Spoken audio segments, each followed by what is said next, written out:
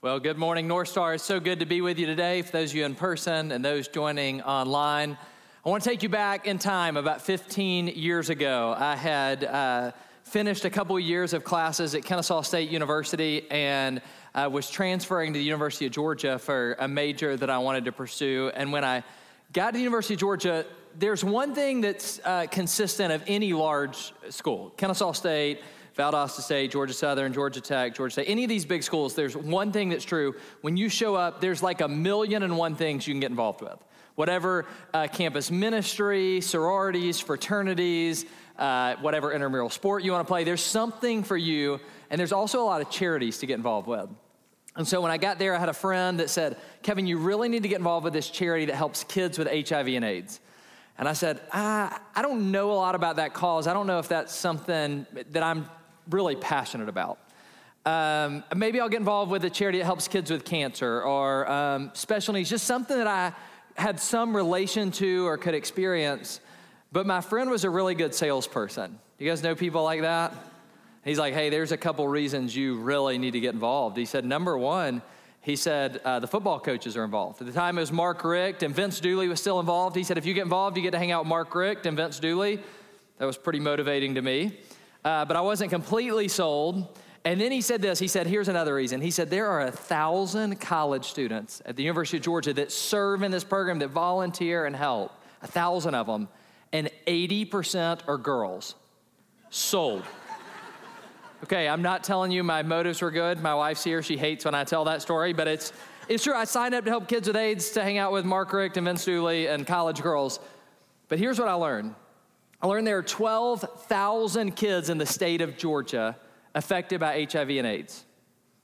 12,000 is the second highest rate of pediatric AIDS in the country. New York is number one, Georgia's number two. These are kids, they didn't do anything wrong. They didn't make a bad decision. They were born to this world with a lot of things stacked up against them.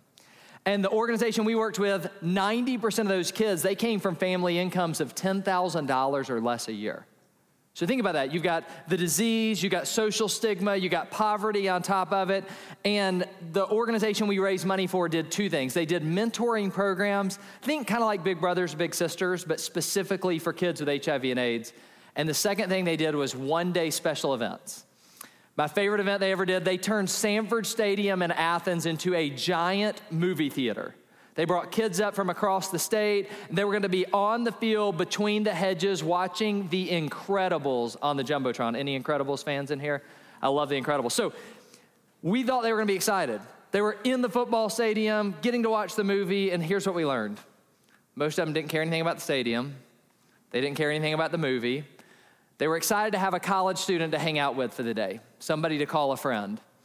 And the little girl that my group was with that day, she was 6 years old, and she was most excited about free Chick-fil-A that was coming at the end of the movie. Seriously, that's what she talked about, and I'm competitive, so when the food got there, we plowed over like 5 or 10 other people, got her the very first sandwich. We went back, we sat down at the Big G on the 50-yard line, cut it in half, and she inhaled the first half of it like you have never seen somebody eat a Chick-fil-A sandwich. But then she did something that was surprising. She took the other half and she wrapped it back up. And I was like, this is what you've been talking about the whole time. Don't you want to finish the rest of the sandwich? And I'll never forget what she said. She said, I really do, but I want to save it for my grandmother at home who never gets to have Chick-fil-A either. 50% of the kids there that day had lost one parent. This little girl lost both and lived at home with her grandmother. When I think about that, I remember it like it was yesterday. It's 15 years ago, but it was a moment that changed the trajectory of my life. God put a burden on my heart of what I wanted to do change, what I was passionate about change because of an interaction there. And I believe for those of us that are following Jesus that he has a burden for every single one of us. And it may happen in a big moment like that, or it may happen as you're reading scripture or he's speaking to you, but God has a burden for every single one of us. And as we are reading the story of David and Goliath this morning and continuing through, we're going to see that God had a burden for David. If you got your app or a copy of God's word, will you look at 1 Samuel chapter 17? Verse 19, it starts by saying this: David's brothers were with Saul and the Israelite army at the valley of Elah, fighting against the Philistines. So David left the sheep with another shepherd and set out early the next morning with the gifts as Jesse had directed him. All right, some of you have been in this series for a couple weeks. You may have grown up in church. You've heard this story before. But if you haven't, let me just make sure you got the picture here. Samuel is a prophet. Samuel was told there's going to be a new king. It's going to be one of Jesse's sons. Samuel shows up at Jesse's house. Jesse parades out all his sons except David. And because David was the runt of the litter, he was out in the field, he was tending the sheep, and Samuel's like, no, it's not one of these. And they finally get David, and David ends up being anointed as the next king. But then he's back, when we enter the story here, back tending the sheep. Somebody said it this way, that he had been anointed king, but he had not yet been appointed king. And so he's going back to these mundane activities, and then his dad's taking him from one mundane activity to the next and saying, hey, will you go take your brother some food? Look right here. It says he arrived at the camp just as the Israelite army was leaving for the battlefield with shouts and battle cries. And soon the Israelite and Philistine forces stood facing each other, army against army. David left his things with the keeper of the supplies, and he hurried out to the ranks to greet his brothers. And as he was talking with them, Goliath, the Philistine champion from Gath, came out from the Philistine ranks. David heard him shout his usual taunt to the army of Israel. And as soon as the Israelite army saw him, they began to run away in fright. Have you seen the giant, the men asked? He comes out each day to defy Israel.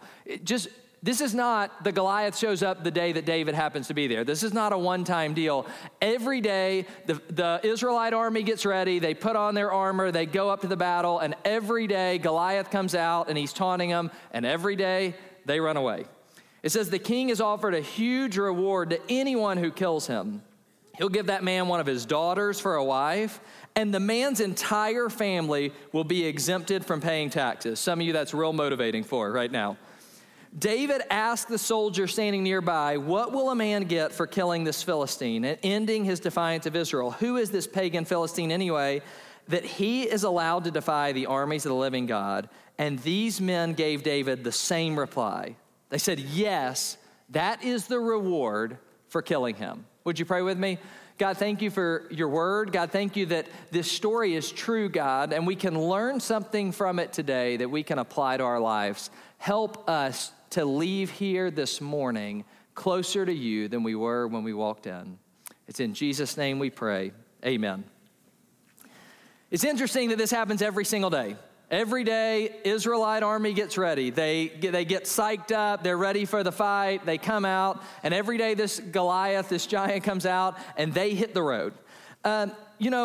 We focus a lot on, and we're going to get there in a couple weeks, where David did ultimately defeat this giant. He defeated Goliath, but before he could ever defeat this giant called Goliath, David had to defeat another giant. And the other giant that David had to defeat was the giant of complacency. See, the other Israelites, they had become complacent.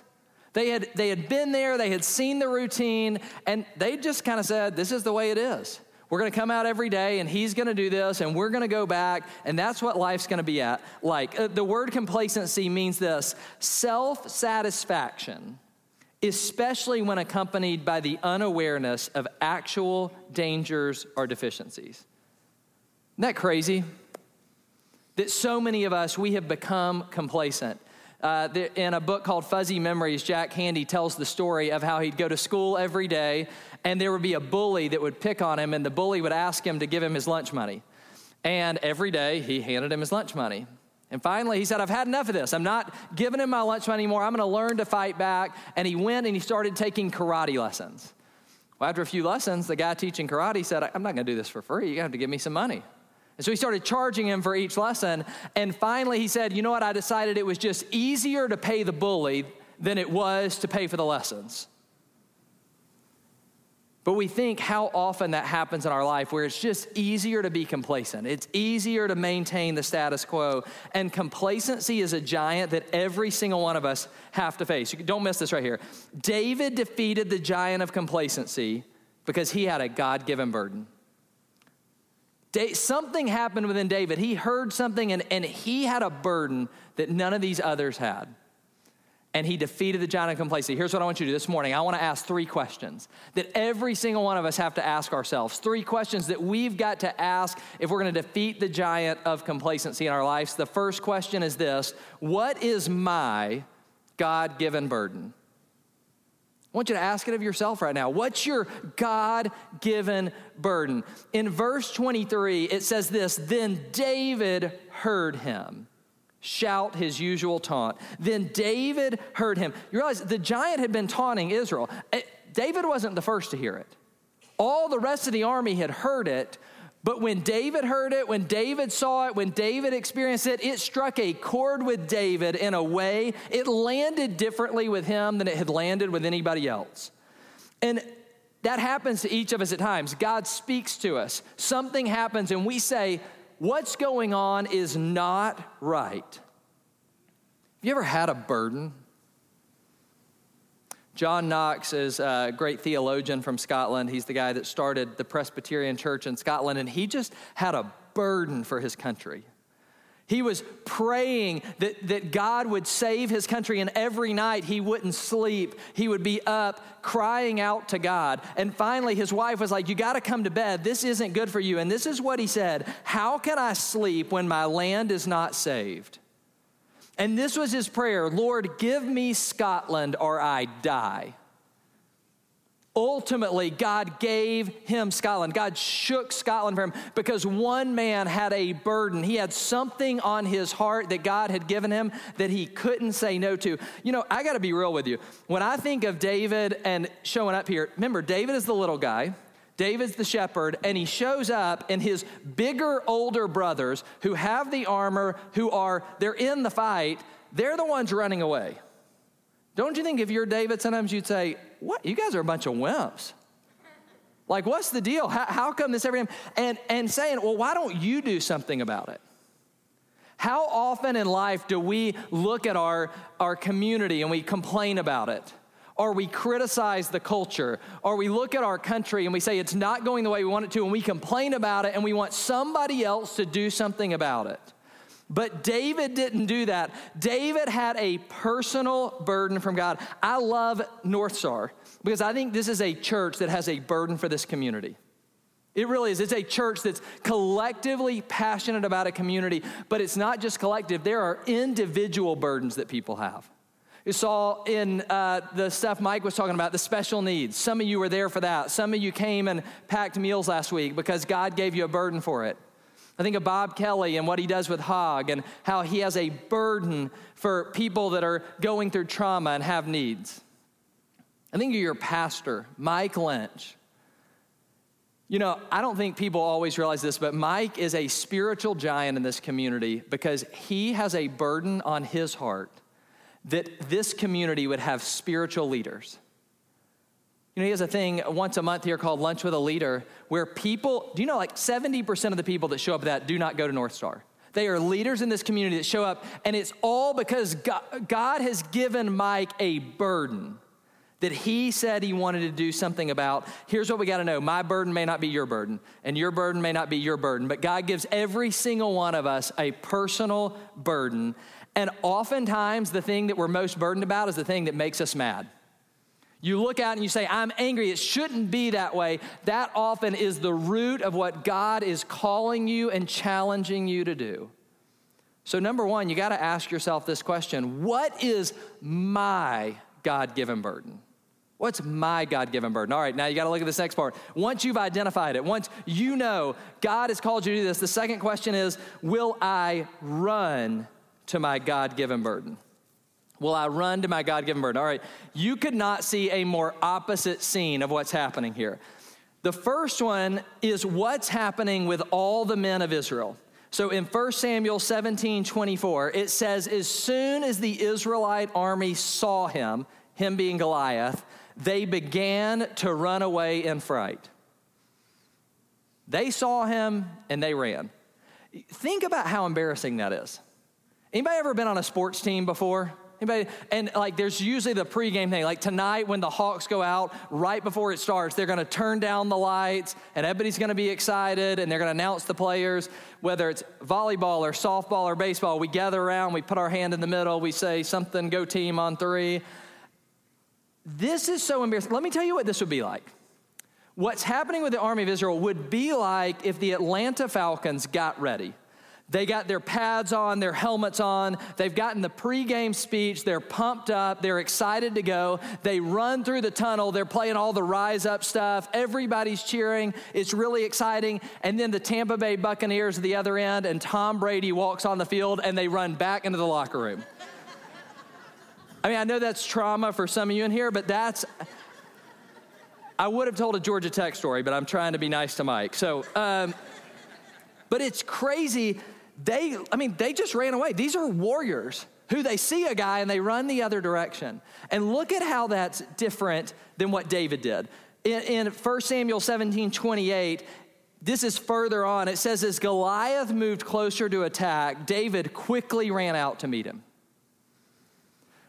Everybody else is running that way, and David is running toward him. And I love that word, quickly. Quickly ran out to meet him. In the height of the civil rights movement, Martin Luther King Jr. was in jail in Birmingham. And somebody had gotten a letter, a paper to him in the jail. It was a newspaper article where a letter had been published by 8 fellow ministers, 8 clergy. These aren't the detractors. These aren't the people that are supposed to be against him. These are other people who are supposedly following God and doing what God's called them to do. And basically, the sum of their letter, it's called a call for unity, is they're telling Martin, hey, we like what you're doing, but you need to slow down a little bit. Here's a quote from the letter they wrote. They said, we recognize the natural impatience of people who feel that their hopes are slow in being realized. We realize there's a natural impatience there, but this is what they said. But we are convinced that these demonstrations are unwise and untimely.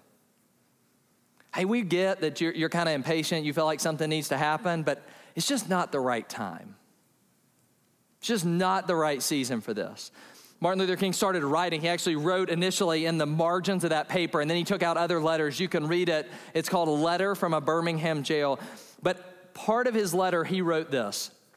I began thinking about the fact that I stand in the middle of 2 forces in the Negro community. One is a force of complacency. There's that word. Here's what he said. It's made up in part of Negroes who, as a result of long years of oppression, are so drained of self-respect and a sense of somebodyness that they have adjusted to segregation. They've just gotten comfortable with it. That's what happened with the Israelite army. They'd just gotten used to losing. They'd gotten comfortable being there. And then he said, you know what, but there are some others too. There's a few middle-class Negroes who, because of a degree of academic and economic security, and because in some ways they profit by segregation, they've become insensitive to the problems of the masses. Some of you have just gotten so used to being this way that you're okay with it, and others of you have gotten comfortable. You've gotten a certain standard of living, and you don't actually want to do anything that gets rid of that comfort, that erodes that, and so you're sitting on the sidelines and not acting. In one of his speeches, Martin Luther King Jr. talked about the fierce urgency of now. Like, we've got to do something and we've got to do it now. Here's my question. What is the God-given burden you have that you should be running to? What is it? Maybe it's a ministry that you should start. Maybe it's somebody that's unlovable that you're supposed to love. Maybe it's somebody in your neighborhood that you're supposed to care for. Maybe it's a child that you're supposed to invest in. Maybe it's something at work. Maybe it's just calling the church office and saying, God's given me a burden. I want to get involved with what you're doing. I want to be a part of it. I believe that God gives every single one of us a burden and that we should run to that burden the way that David ran to Goliath. So what's my God-given burden? And will I run to my God-given burden? Here's the question. If we have one, why are we not running to it? What's the biggest reason people aren't doing what God's called them to do? I think it comes to this third question, which is, what is the trade-off of my God-given burden? What's the trade-off? When we chase after the burden God's given us, there is an upside. It's pretty incredible when something exciting happens. We all know that David eventually defeats Goliath, and that's exciting, and people celebrate, and it's good news. In fact, here in this text, they highlight the benefits, the reward of defeating Goliath. Take a look with me again. In 25, it says, "Have you seen the giant?" the men ask. "He comes out each day to defy Israel. The king has offered a huge reward to anyone who kills them. He's going to give that man one of his daughters for a wife, and the man's entire family will be exempted from paying taxes." Look, y'all, catch this. David already heard that, but David asked the soldier standing nearby, "What will a man get for killing this Philistine?" David's saying, "Do what? Did you really say that?" And so he says, "What will they get for killing this Philistine and do all these things?" And they replied again, "Yes, that is the reward for killing him." There was a reward that was to be gotten. But guess what? All the other soldiers had that same reward out there, yet they didn't do anything about it. Why didn't they do anything about it? Because they just decided that the risk was not worth the reward. Yeah, it was great what you could get, but they weren't willing to give up what they had. They were worried about what it's going to cost them. Okay. Let me illustrate it this way. How many of you, when you were growing up, you collected something? You collected things. Some of you, some people collected Beanie Babies. Some people collected rocks. Some people are into that. Some people collected snow globes, all these things. All right, when I was growing up, I collected baseball cards. And the number one card, the card that everybody my age wanted, we've been talking about it with some of the guys in the band. It was like, this was the card that everybody wanted. It was the 1989 Upper Deck King Griffey Jr. rookie card. I mean, it was the card. I've got one right here, and it's beautiful. I mean, it says mint condition. I mean, this thing it's the real deal. All right, if you don't like baseball cards, you never followed it, just hold with me for a second. Let me explain to you. If I wanted that card right there, if I wanted this, there's really ultimately three ways I can get that card. All right, way number one is this. You go to a store that sells packs of baseball cards. Y'all seen these before? They're usually up front by the cash register. It's the cheapest way to get a baseball card, but it's the least likely way to get the one you want. So you go up, you buy the pack of baseball cards, you open it up, there's a stick of bubble gum in there, it tastes like cardboard, and you look through the cards and you hope you find the one you wanted. Bad news, I never got King Griffey Jr. rookie card that way. All right, way number two is this. You go to a store that sells collectibles. They got autographed memorabilia. They got the card. I was telling somebody this earlier. It's interesting now, I know for some of you that are younger, this is hard to imagine, but we didn't have the internet to know what the price was on it. So every month there was a magazine called Beckett that would come in the mail that told us what this card was worth that month. And the store of the collectibles, they got the card. It's in a flimsy plastic sleeve. It's in a hard plastic case. It's got a price tag on it that says something like $200.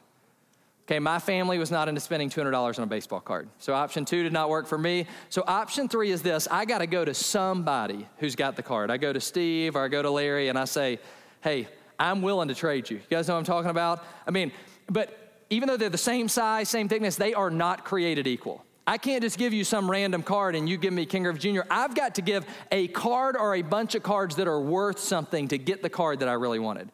I've got to be willing to give up something I want to get the thing that I really want. So many people are not doing what God's called them to do because they don't want to give up what they've got right now to give what God has for them. They want to let go of what they've got in this hand to get what God really has for them in their life. And I'm telling you, one of my heroes, a guy named Paulus Whereout, he says every single one of us, if God moves in our life, we've got to have compassion. God is moving us to be compassionate, but he says this, compassion means you're willing to be disturbed. Compassion means you're willing to be disturbed. He says if you're actually compassionate, it's going to disturb your schedule. God's giving you a bird and you're going to go after it, it's going to disturb your schedule. You know what else it's going to disturb? It's going to disturb your emotions. There are so many of us that we just want to tune it out. We don't even want to know what's going on because we don't want to have to deal with it. David could have easily said, "Hey, my job's just to bring food. You guys have fun with that. I'm going back over here." It's going to disturb your wallet sometimes. If you do what God's called you to do, sometimes it costs us something. But I'm telling you that the trade-off is worth it.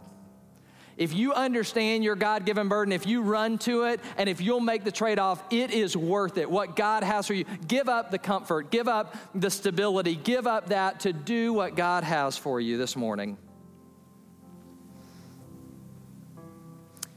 I believe, like David, we've all got a burden, and we've first got to defeat the giant of complacency. And then we got to run to that burden, and we got to have the trade-off. But what I can't help but miss when I look in this text is what really drove David.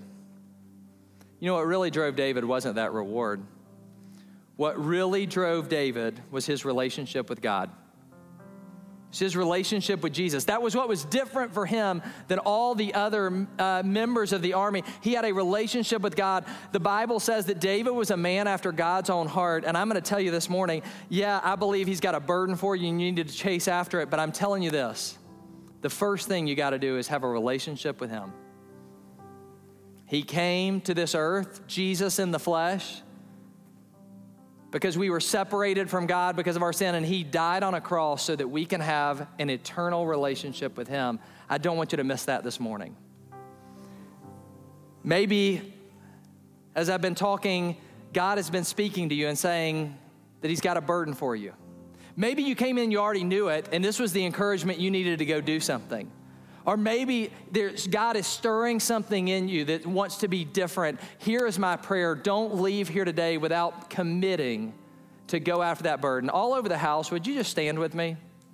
Would you guys just stand? The band's going to come in a minute, and we're going to sing another song, but I want to ask you two questions. I'm going to ask you every head bowed, every eye closed. The first question I want to ask you, I'm not going to ask you to step out or do anything, but just because I want to pray for you, I want to know this morning, if when I said the most important thing you need is a relationship with him, you need a relationship with Jesus, and you said, Kevin, I don't know if I have that. Here's what I know. I want to be able to pray for you. So this morning, if that's you and you say, God, I know that I need to know you. I know I need a relationship with you. Kevin, will you pray for me? Would you guys raise your hand? That's you this morning. So many in here. God, I pray that you would have the courage to make that decision. The second thing is, how many of you, as we've been here this morning and through the music and through the sermon and through this time, God is stirring in your heart and you know that there is something God has for you. You know in your heart that there is something he has for you. There's a burden you have. And you want to say, Kevin, I want to pray that I would defeat the giant of complacency. God, I want to pray. Would you just raise your hand? All over this house, I believe that God has given this church and this community burdens. And I believe that if we will defeat the giant of complacency and we'll run after those, God will use us to impact our families, our neighborhoods, our community, and the world. God, this morning, thank you for these people. God, thank you for the burden that you've given us. God, I pray right now, God, do not let us have complacency stand in our way. God, you have given us something that we need to chase after. And God, I pray we'd have the courage to run after it. And God, to be willing to make those trade-offs. God, we know that you are worth it. God, give us the strength today to follow you. And it's in Jesus' name we pray. Amen.